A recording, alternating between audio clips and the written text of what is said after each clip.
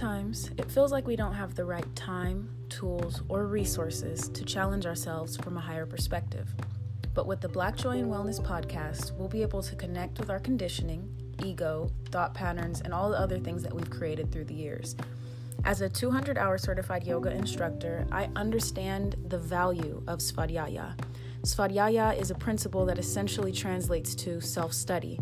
Svadhyaya is one of the 5 niyamas, which are basically positive duties, and internal gaze and ethics, which are one of the 8 limbs of yoga, which basically outline principles to live a mindful and balanced life. But essentially, this podcast is to help us overstand barriers to our happiness, well-being, and headspace, one podcast at a time. Dietary, physical, mental, spiritual, and even civic mindfulness are topics to be explored in balance for maintaining our long-term joy. Consciousness and acceptance of our actions is the first step, application second, and maintenance third.